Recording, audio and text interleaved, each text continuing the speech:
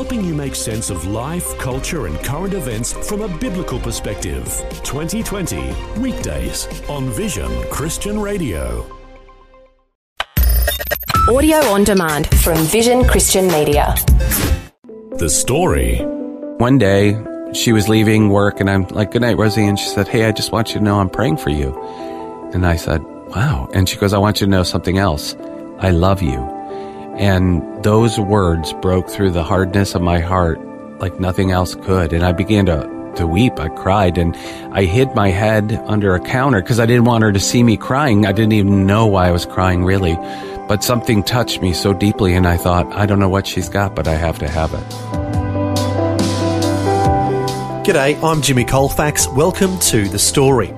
Well, before we begin, I just want to let parents know that due to the subject being discussed today regarding sexuality and sexual identity, today's program is not recommended for young listeners. As we'll hear, Tom grew up in the United States and struggled with his identity and same-sex attraction. Meanwhile, Donna grew up in a highly dysfunctional home and also struggled with same-sex attraction. They've now been married for over 30 years and have 4 adult children, with one married and living here in Australia. We'll hear Tom and Donna Cole share their unique story today as they have a chat with Eric Scatterbo in our Melbourne studios.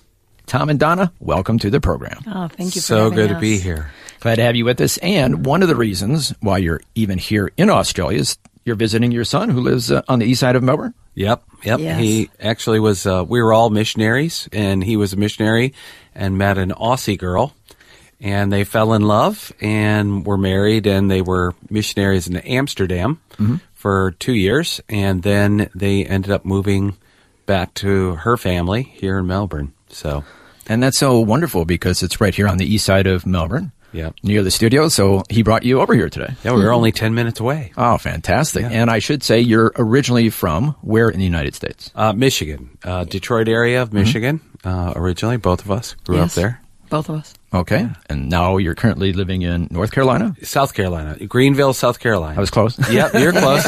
We're neighbors. That's right. Yep. Okay, and as we heard in the introduction, both of you struggled with same-sex attraction in your teen years growing up. So we'll start with you, Tom.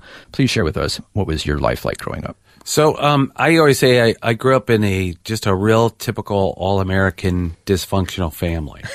So it wasn't dramatic. You'll hear Donna's story, very much more dramatic, violent home, things like that. It wasn't like that. It was a quiet dysfunction. My father was an alcoholic, son of an alcoholic. So there were just, things that you didn't talk about. And you learn in alcoholic homes not to mention those kind of things. So it was just a very quiet dysfunction.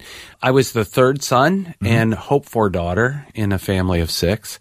So my mom... They wanted you to be a daughter. Oh, yeah. My mom told me growing up all the time, if I would have been a girl, my name would have been Debbie. So I knew that from a very early age, and it didn't help that I had big brown eyes with rosy cheeks and long eyelashes, So my mom would say, you would have made a pretty girl. And actually, other women would say, neighbors, and, you would make such a pretty girl. So that doesn't solidify in a young boy growing up a strong masculine image. So, yeah. So I was very aware of that my mom was slightly disappointed that I wasn't a girl. She didn't have a name picked out for me. And I was a very emotional little boy. So I cried all the time. And my dad's kind of a man's man, very stoic, didn't really show a lot of emotion. He was a Korean War vet. His father was a World War I vet. So they were pretty stoic and unemotional. And I was so emotional. I cried when I was happy. I cried when I was sad. And really commercials, did you? Yeah, all commercials. I remember Born Free, the movie. Oh, yeah. Elsa the Lion. Yeah. And I was just a little boy, and I'm sitting there watching it, tears just pouring down my face, and realizing nobody else in the room was crying. So, you just feel kind of out of place. And I didn't fit in with the other boys.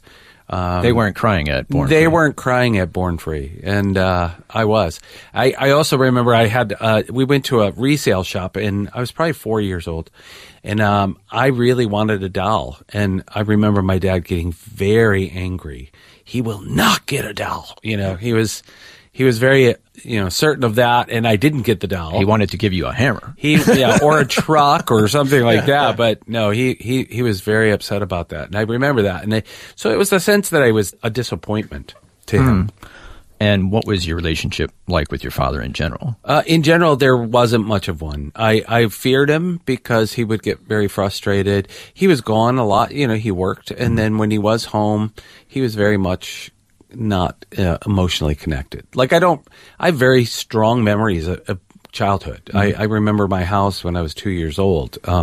So I have clear memories, and I don't remember hugging me, kissing me, telling me he loved me.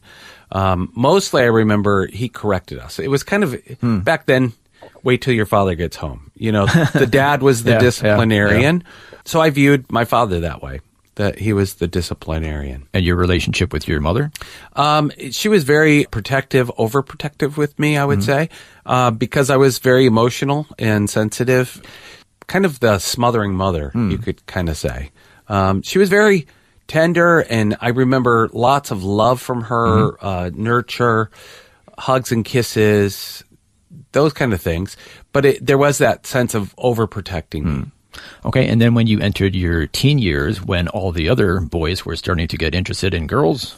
Yeah, I found that I was not. In fact, I remember Charlie's Angels was a really big thing in the U.S. back then.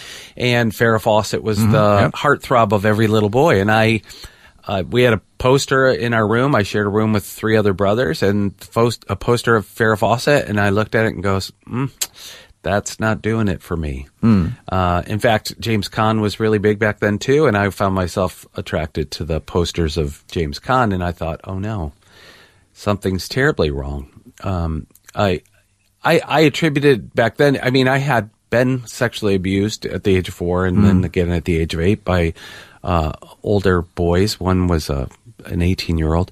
And so I believe that helped solidify the confusion in my life. But as I entered into puberty, I was very aware that I wasn't attracted to girls or women. I was attracted actually to men. It wasn't boys my own age. It was more men in Hollywood and men out and about. So at the age of 13, I entered into a physical relationship with another boy in our neighborhood, and we were active together for the next 6 years. So it wasn't a romantic relationship by any means, but it was the 70s. There were no gay clubs back then in high school. I said the only club was a baseball bat, and they would beat you with it if they found out that you were gay. So everyone was closeted in high school. So I very much stayed hidden and as invisible as possible so that I wouldn't get beat up or harassed. Then I went to college, and at 19, met my first openly gay person in a vocal jazz singing group that I was in. And he introduced me to the gay life in Detroit, the gay community. And I jumped in with both feet. I said, this is who I am. They told me I was born that way. It felt that way to me because I felt different from as far back as I could think. And I jumped in, and I didn't have any kind of moral principle to keep me from doing that. I wasn't. I was going to say, were you raised a certain way? No. My mom was Catholic, nominal Catholic, as many people in the North were at that time. But we really weren't raised in the church. My father was an atheist and very clear that he didn't believe in God, and very humanistic in his mindset. And so I kind of adopted his mindset, and I really felt like there really wasn't a God, that it was all kind of a cosmic accident. So as I entered more into the gay world and the gay life, I was very active in the gay community. I began to feel very empty, and it felt shallow to me. I thought this would finally fulfill that deep longing in my heart, and it didn't. So here you thought, finally, I'm finding people who I can identify with. I'm home. Yeah. But yet it didn't satisfy. No, I still felt incredibly empty. And so I started looking into Buddhism and Hinduism and New Age thinking. I was doing transcendental meditation and astral projection, all this kind of New Agey stuff. And I believe really I was in a seeking place. I really was seeking for that something more. You know, Scripture says He's placed eternity in men's hearts. And I believed I I knew that there was something more, and I was looking for it. So that's why I love all the new age hippie people, because I really do think many of them are seeking just as I was, you know. And but it didn't, again, satisfy the deep longing of my heart. At that time, I worked at a restaurant that was like a chain of restaurants, and I ended up going to work at the one that nobody wanted to work at. And there was a woman there named Rosie. She was a waitress. I was a cook. And in that world, cooks hate waitresses. Waitresses hate cooks. Yeah, that's just the way it is. There's a kind of mutual animosity between the two. But all the cooks like Rosie because she was the kindest, sweetest lady. She was very wonderful. It was in a very predominantly Italian Catholic area, and so she was short and kind of olive complected. So I just assumed she was a Christian. So I assumed she was Italian and Catholic. Turns out she was Lebanese and Pentecostal. So you're just off a little bit. There. Off a little bit. And she would say strange things like "Praise the Lord," and you had never heard. I never heard that kind of stuff. I didn't really, I was a waiter as well as a cook at this restaurant. And wow! So did you not like yourself? Yeah, exactly. But I did like Christians. I did not like them because they were kind of demanding and left lousy tips with tracts that told you were going to hell. Is that right? Yeah. So I wasn't a fan, but there was something different about Rosie, and it was that kindness. Looking back on it, I realized then I was a homosexual, partying, vulgar-mouthed, new agey, strange guy. Yet she never pointed out my sin. She always just loved on me. And I didn't realize that until much later, like maybe a year later after I ended up becoming a Christian, I realized she never once pointed out my sin. She just showed me love. And talked about Jesus. Yeah, she did. She shared Christ very much so. And so I was drawn to her. And then one day, she was leaving work, and I'm like, "Good night, Rosie." And she said, "Hey, I just want you to know I'm praying for you." And I thought that was very odd since she didn't really know me. And I said, "You pray for me?" And she said, "I pray for you every night. My husband and I pray for you." And I said, "Wow." And she goes, "I want you to know something else.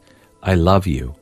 And those words broke through the hardness of my heart like nothing else could. And I began to weep. I cried, and I hid my head under a counter because I didn't want her to see me crying. I didn't even know why I was crying, really.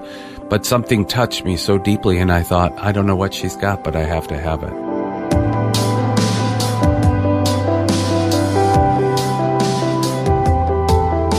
You're listening to The Story. Today, Eric Scadaba was chatting with Tom and Donna Cole, who are sharing their life journeys. So far, we've been mostly hearing from Tom, who's been telling us about his background and his struggles with his identity and same-sex attraction. Next, we'll hear how Tom becomes a Christian, and then it's Donna's turn to share her background. All that and more when we return. If this program has highlighted something you'd like prayer for, we'd love to pray for you. Call 1-800-PRAY-FOR-ME. That's 1-800-772-936. It's a free call. Or text 0401 132 888. Hi, I'm Jimmy Colfax, and this is The Story. We're continuing with Tom and Donna Cole sharing their unique story. As we heard before the break, Tom grew up struggling with his identity and same-sex attraction.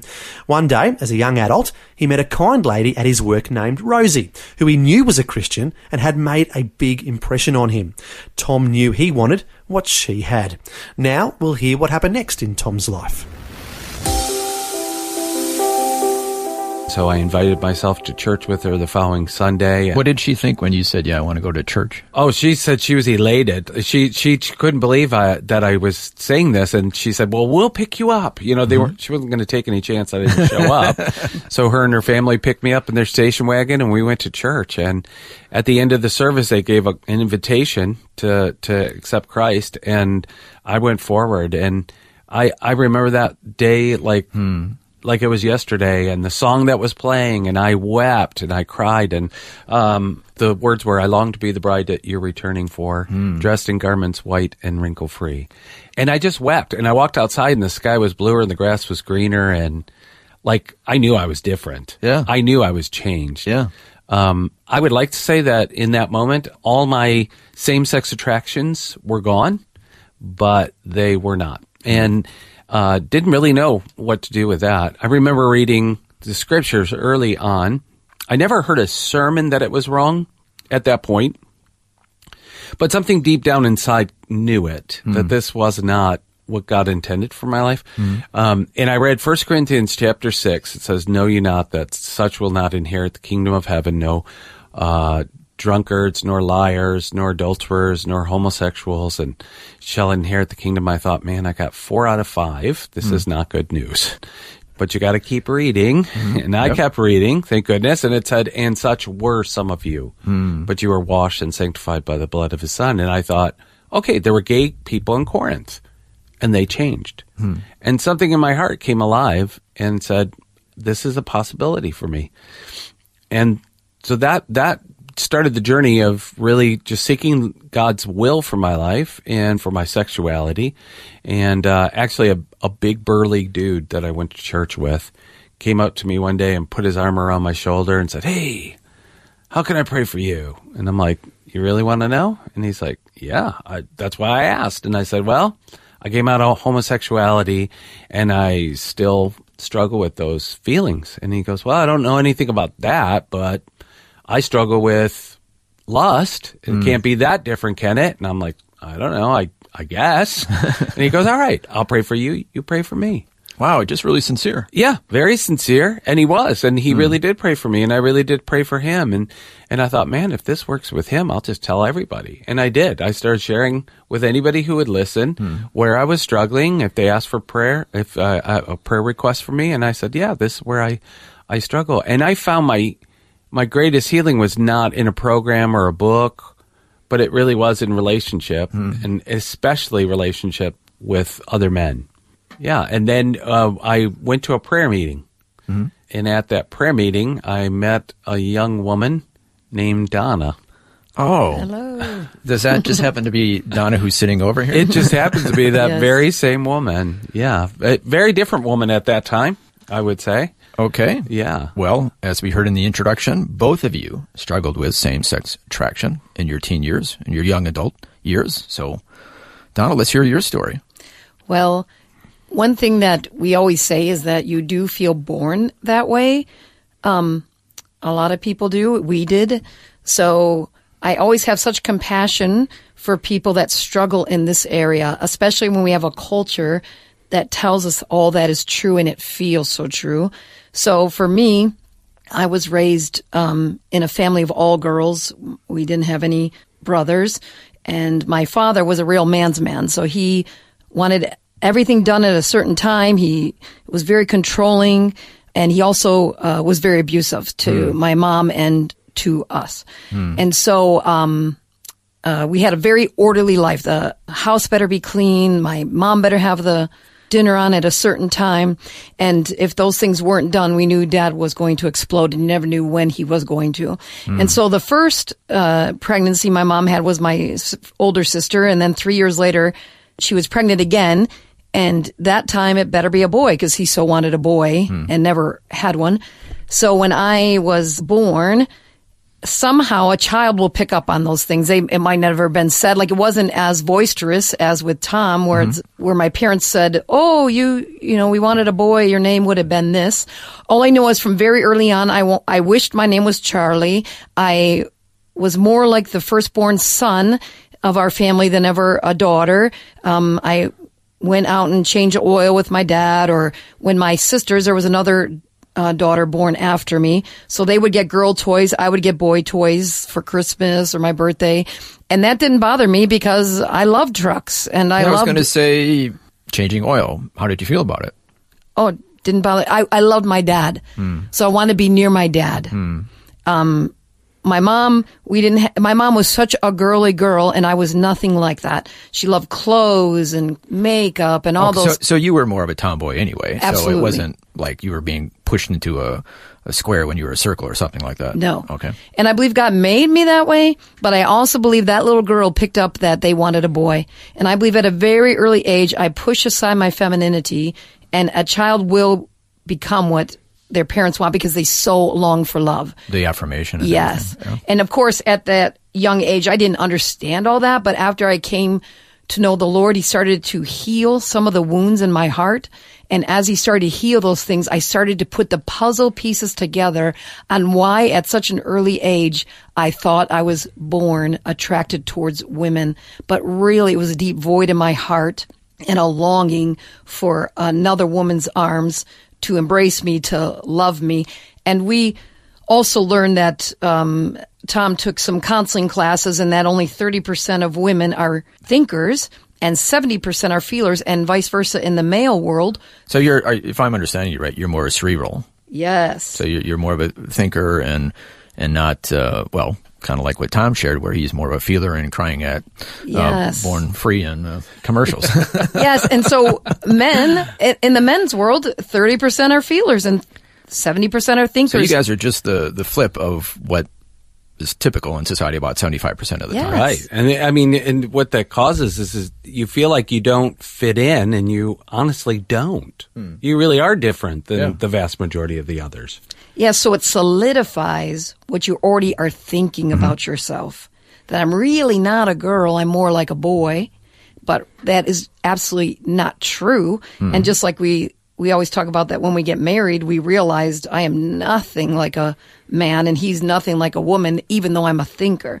So, because there are a number of tomboys who get married and have absolutely. heterosexual relationships. Yes. But if you add in all the other things, I believe it solidifies this lie that I believed that I was more like a boy and also that I was gay, homosexual. So then, so my mom divorced my father when I was 8 years old, and she decided to live a life she never got to live because my mom was born in an abusive family. My grandfather was abusive to the kids and to my grandmother. Then my mom married into that same kind of thing because when you're really not healed, what seems familiar to you is comfortable, even if you don't realize you're doing that. And so my mom married my dad at 18, right out of high school. He was a little older than her. And she also, was in that abusive relationship. So then when they divorced, when they were married for 13 years, they were divorced. Then my mom decided she'd live a life she never got to live. And she just started going out, partying. The three of us lived with my mom. The truth is we were afraid of our father, so we lived with her. But right away she got another man into our lives, and she didn't marry him right away. But if my dad was abusive, this man was 10 times more abusive than my father ever was. Oh, wow. And so the fear of men and the walls that I started to build around my heart became harder, even though, again, at the time I didn't understand all that. And so my stepfather in the end, murdered 2 people. So he's in prison for that. So He was that abusive. Then came the next stepfather the last one was around 2 or 3 years. All the stepfathers were around 2 or 3 years. My mom had a child with each of those stepfathers, but by the time that baby was birthed, they were moved on from our lives. So the next stepfather was not abusive like the other 2 physically, but he did start to molest me and my sisters. So again, that is destroying who you are in your personhood and in your identity. You're very confused. Yes. And so then he was around 2 or 3 years. Then he left. And then after that, my mom just never married again, just had men, live with us. And so all this is shaping who I am and solidifying my brokenness. And then at age 18, I never dated male or female, but at age 18, I started working in this area, and this man who was about 10 years older than me asked me out. And at this time, that was the first time I ever went one way or the other with someone. And we were all just drinking and having good time. And I don't know what he put in my drink, but he put something in there. And the next morning I woke up and I was with him, and I thought, what is going on? And then for about 3 months we dated, and I realized, I cannot receive from a man. That's when I really understood that I absolutely am born gay. And so at the same time I was hanging around all my coworkers, many of them were gay, and I started just going that way. And my one best friend, I gave my heart to her, and, broke up with that man and told my mom that I'm born this way. There's nothing I can do about it. And I went headlong into a homosexual life for 4 years. Okay, we're going to stop it right there because unfortunately we've run out of time for this first part of our conversation. So Tom and Donna, can we invite you to join us again next time to share more of your story? We'd be glad to. Absolutely. Yeah.